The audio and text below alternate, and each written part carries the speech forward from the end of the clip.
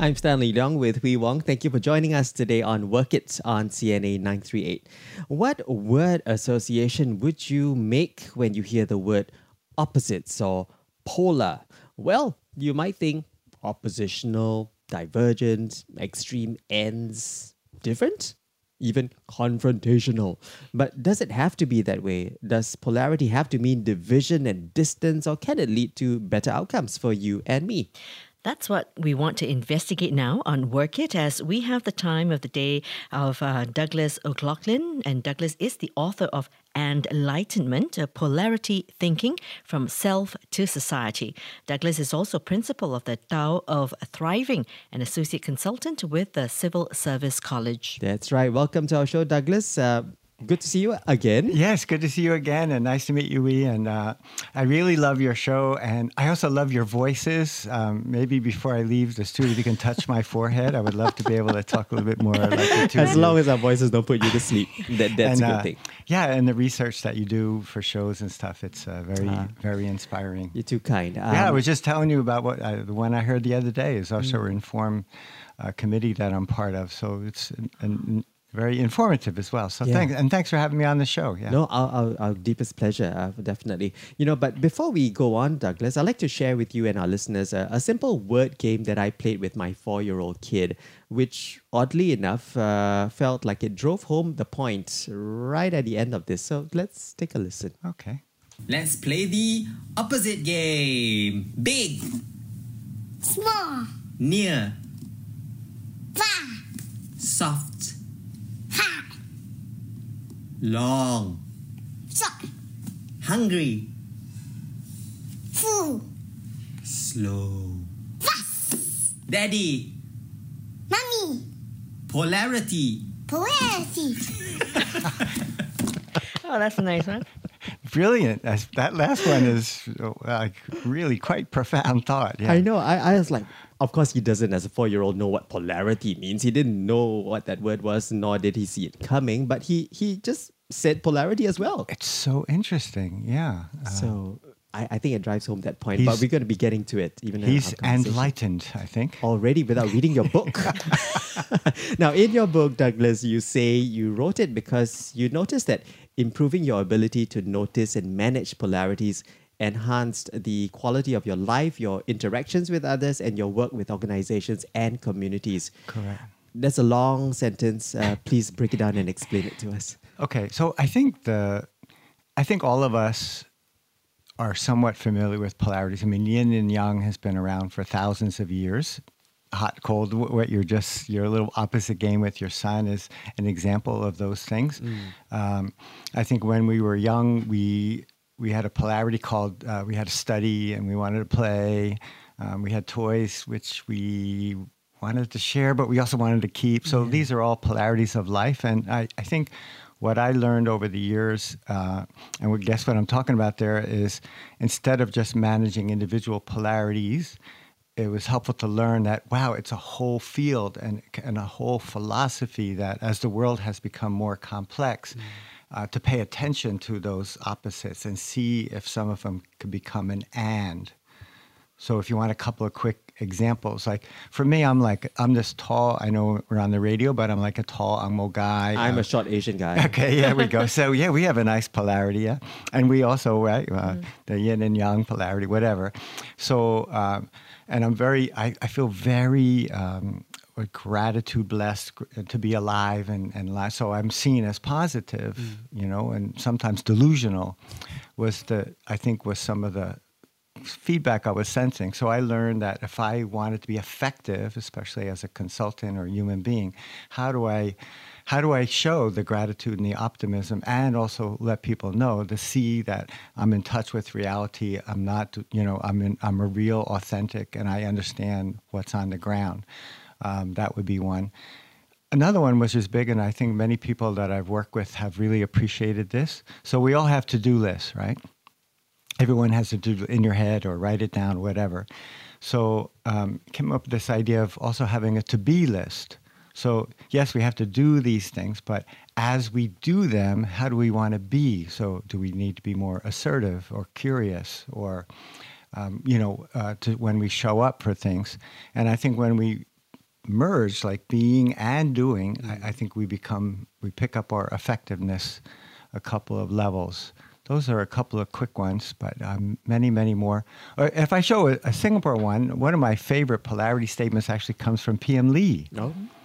So, in Singapore, and everyone out there, you can do this, and I'll ask we and Stanley also to answer, right? So would you say as a society, we're more focused on we need to get better or feeling really blessed for who we are as a country and all that? Which one is our favorite pole? Tough, huh? Do we want to, improve, get better? I sense that to be right. the motivation, that we don't have enough bandwidth to even appreciate the here and now. Correct. So we sound about right. Yeah, and we talked about with some young people about FOMO, the fear of missing out. Right. Yeah, so all these factors.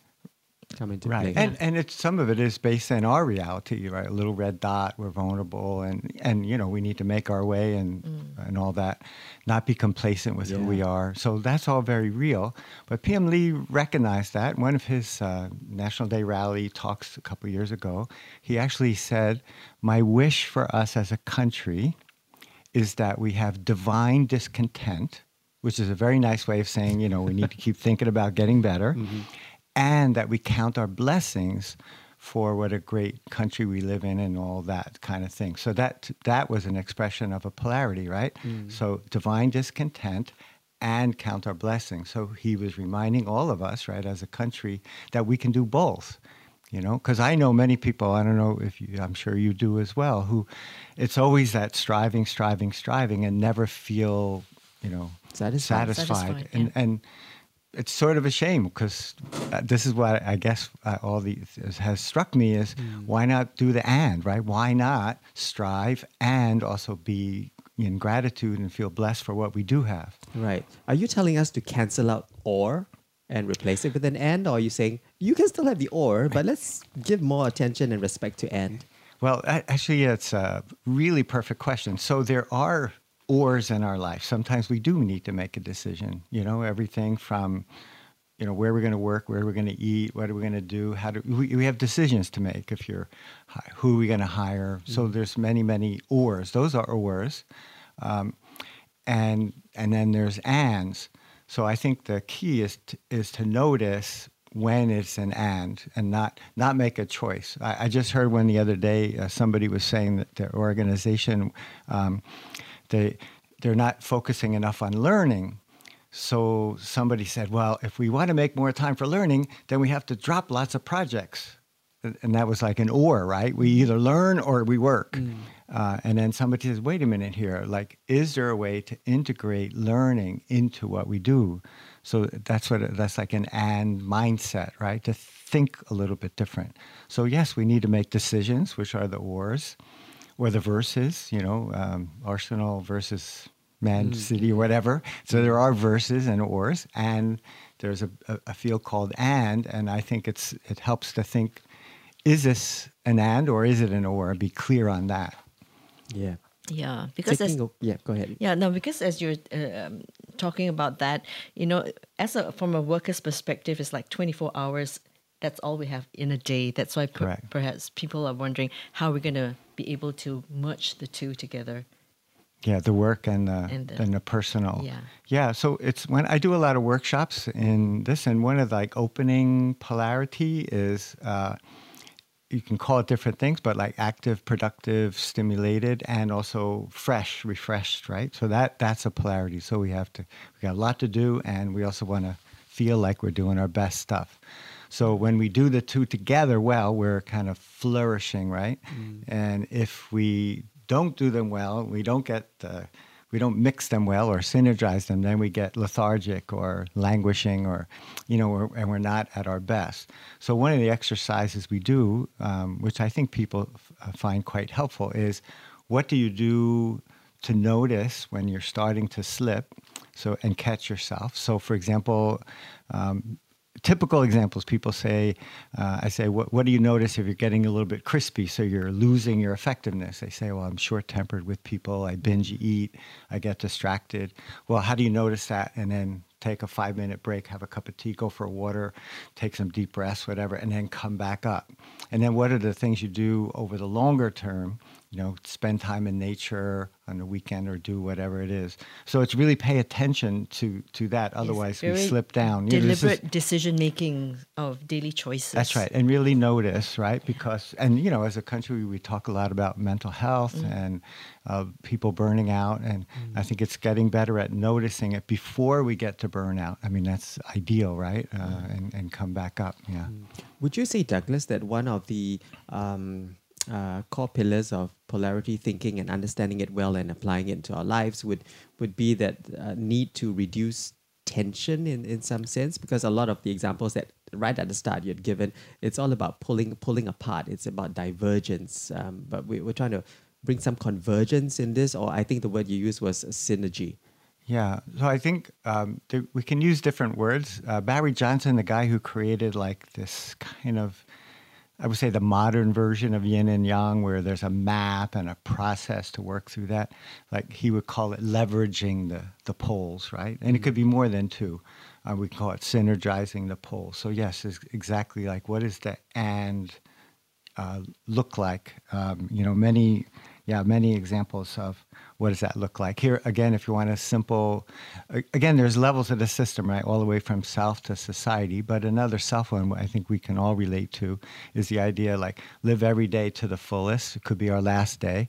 And we need also good to plan for the, just in case we stick around for 100 years, we need to be ready for that, right? So that's, so how do we do both? And I think synergy would be, if we feel like we're planning for the future, that would make our day-to-day life more rich, because we would know that, we're prepared for that, right? And if we live every day to the fullest, one day at a time, then our long life would also be richer and happier and more fulfilling. So that's what, like, if you bring them together, they can actually synergize together, not just be two separate things. Does that sound about right, or is that? Yes. And I think you did include that in your book, didn't you? I did. That example. I did. Yeah. I gave a bunch of, I think example, hopefully people find examples helpful and stories, of which I have, I've been told sometimes I have too many stories. No, but, I think stories are good. I think they're the great way to get a point across. Sometimes if it's just too theoretical and then it's not practical, again, that's polarity, isn't it? Correct. Now, polarities can also combust and spiral out of control. So how should we work with polarities? So I think, that's a really important question, because I think when they spiral out of control, it's because we're not paying attention to them, right? Because we swing from one side to another. So, for example, if we go back to the question you asked about people burning out at work, or, not managing that work and personal life well. So if we don't do it well, we get a little bit burned out, and then we take a break. And then we take a break and then realize, like, oh man, my inbox is filling up. My life is out of control. And then, like, oh, I need to go back. And then they swing, and without really breaking, without really looking at the whole cycle and moving up. So, or if you look at organizations, if you've been through enough organizations tend to centralize. Or, if they have a problem, right, you can figure out, is it the problem because we're decentralized or centralized, right? So let's say we go in, organization, we hear silos, so we're decentralized. So, okay, let's centralize some functions. And then you can wait a couple of years and you know what's going to happen next, because after centralizing, people are going to start saying it's stifling, we don't have their own flexibility, so now we're going to go back and decentralize. So that's if we don't mind, and then sometimes it's okay to do that. I think the key, though, it can spiral out of control when it's not thought through and just say, okay, we're too centralized, we need to decentralize, whatever that thing is, and we just go to the other side, as opposed to being thoughtful. How can we, a lot of organizations I work with now are being a lot more mindful when they do decentralize or centralize. How do we make sure we don't lose the other pole? Like MSF I work with and others, where they see the need to do more central or decentral, but they say, but there's advantages to the other pole. How do we capture those and make sure that we we're doing our best to be mindful. Yeah. Are you saying that there should always be the middle ground that we must find in every situation? Yeah, there's maybe because I think about this stuff too much.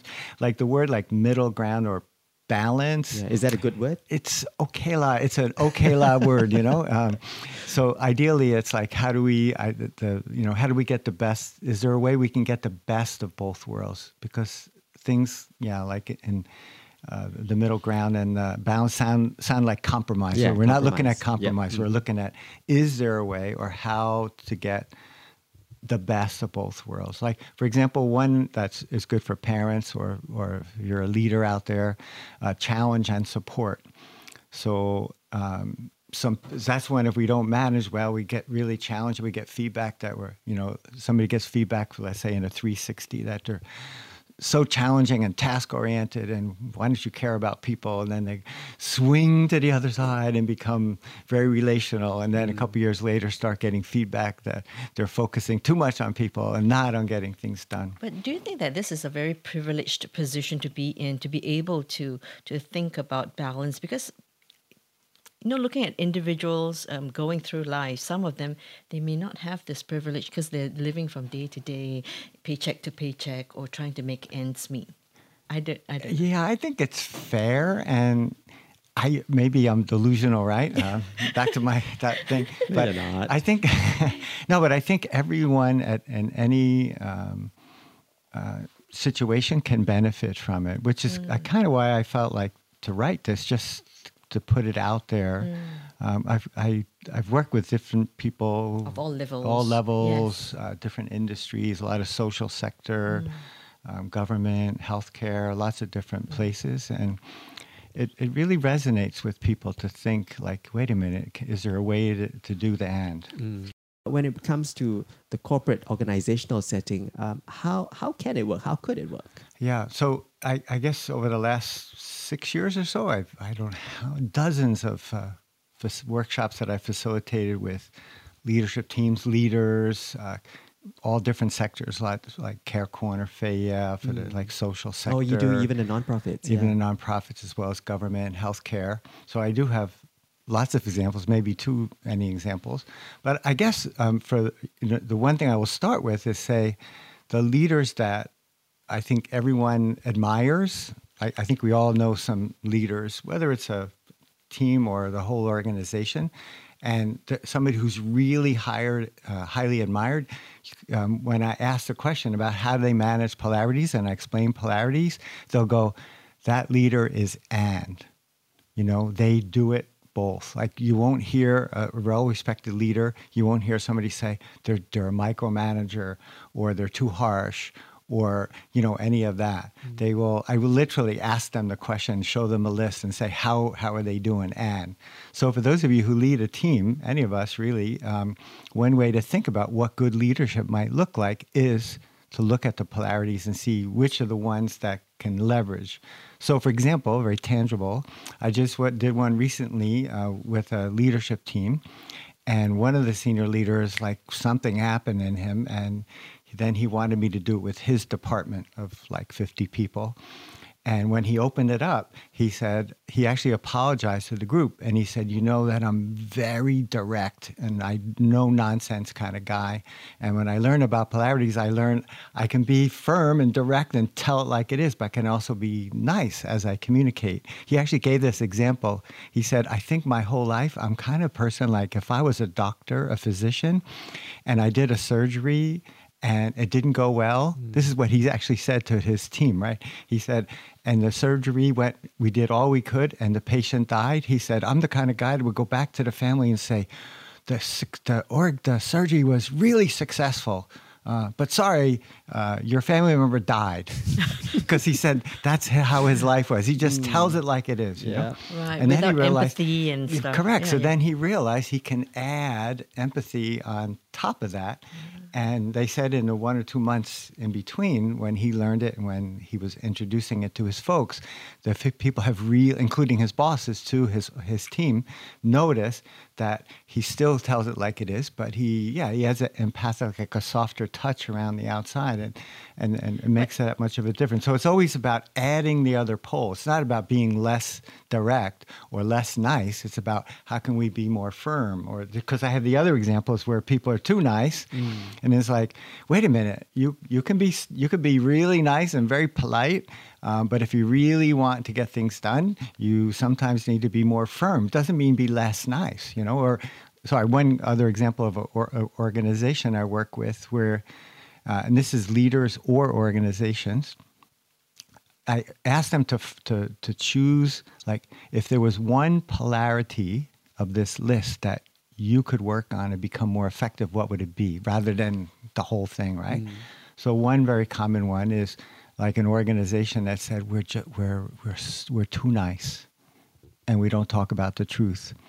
So often, like that, and we could be more direct. So they actually literally came up with a slogan for the organization called "We Practice Compassionate Candor," and it's a kind of a message in the culture to say, we're compassionate, we're empathic, we're nice, and, we tell it like it is. And it's important that the leaders embrace that, because then it affects the entire culture of the company. Yeah, and that's why it is good to work with the senior leaders as well, because when they get it, they really get it. And like there's one But in your work, do you normally work with the top yes level first? Yeah.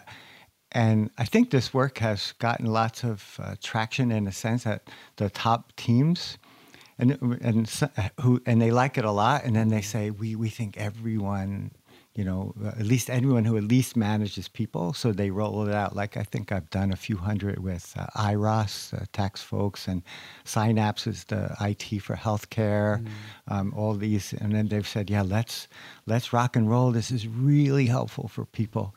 So it is helpful to have it, because what do they say? The leader's shadow casts itself on the system in some way. So it does help. Yeah. Yeah.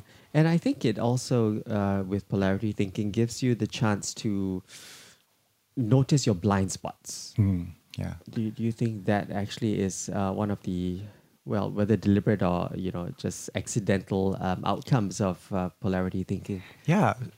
And so anytime anyone can get some feedback, and if they can connect it to a polarity, then that's their blind spot, right? Because many leaders will say, I'm introverted, I'm extroverted, I'm task-focused, I'm a people person, I'm very consultative, I'm very directive. So people will label themselves in a way which I think is unhealthy to do any labeling of ourselves or other people like that.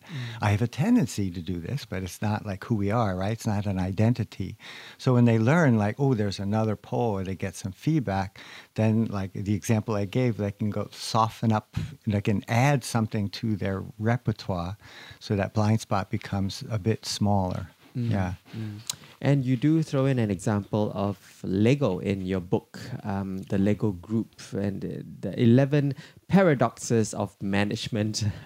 Rattling a few would include them wanting to be able to establish a close relationship to their employees, yet keeping proper distance, taking the lead, yet receding into the background, showing employee confidence and being aware of their doings, and to be tolerant and to know how you want things done. It's just some of them I'm rattling off from page 261 of your book. I've already gone thanks. to 261. Wow. Kudos. Yeah. So as I was doing this work over the last few years, I stumbled on that. So apparently Lego in 1986 called himself a yin and yang organization. This is the CEO saying we are a yin and yang organization, and developed that set of principles. Apparently every manager in Lego in the whole world has these on their wall, and reminds them. And so it's all polarities. So it seems to help them. They seem to do pretty well as an organization, right? So yes, that's another way to think about that. Yeah. So given that you're also talking about leadership and how they cast a shadow, of course, on the rest of the organization and teams that they lead, how is that going to be cascading down the line, down to the whole, organizational structure, down to the person on the ground, and even how they end up, being able to benefit from polarity thinking. Yeah. Wow, that's a big question. Like we want that to really channel downwards rather than be stuck at the top level. We do. And I guess the more the top leaders are able to manage polarities and how they lead, it does help. Because actually, if you have leaders that swing, like for example, one that I've seen quite a bit over the years is you have a leader, for example, who's more directive. And then that person moves on and another leader comes in who's very consultative, or vice versa. What tends to happen, and it's not always very helpful for the organization, some people prefer directive. I like it firm, tell it like it is, and give us our direction, right? So it's clearer for them and easier for them to work towards a goal. Correct. But then the other half, though, says, oh, but I really like being consulted. I really like a more facilitative approach.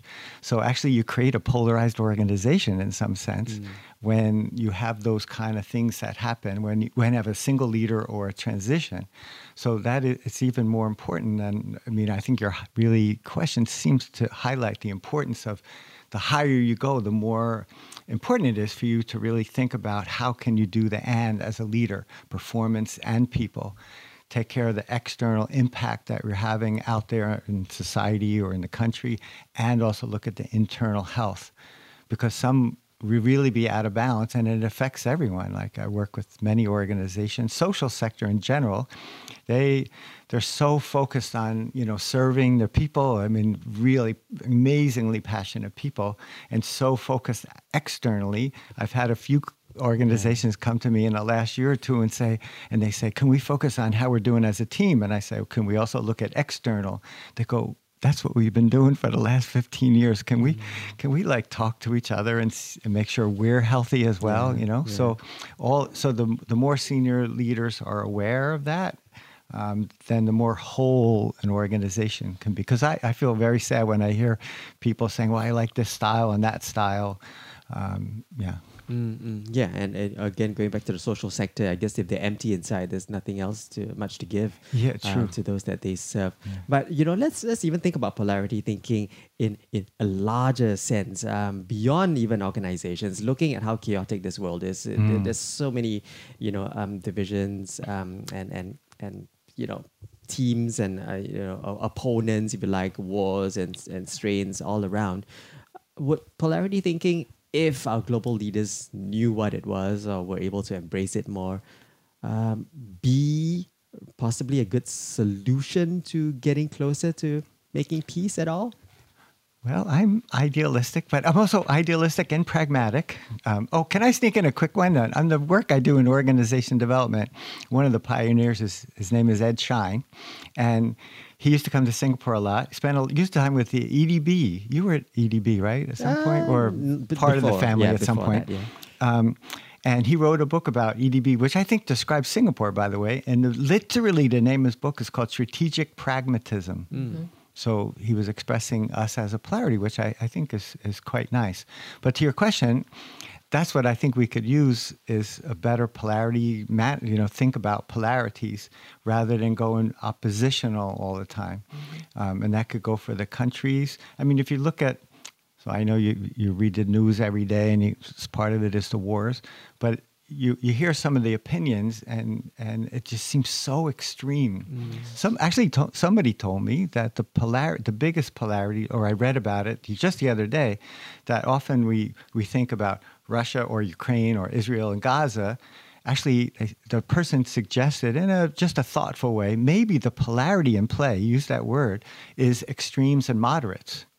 So the extremes are the ones pulling apart, whereas that all these countries do have people who are more moderate, who are saying, we don't need to do this. There's got to be a better way. So I think it provides a little bit of hope. Yeah. And even in our conversations with people around these issues, when somebody says, I support this, or we don't, if we say, no, I don't think so, we are creating our own little mini polarization, as opposed to, well, I see your point. I get where you're coming from. Can I offer a different perspective? Then we can dance. Like I I hope it's okay to say this, but Yeah. like I'm from the U.S.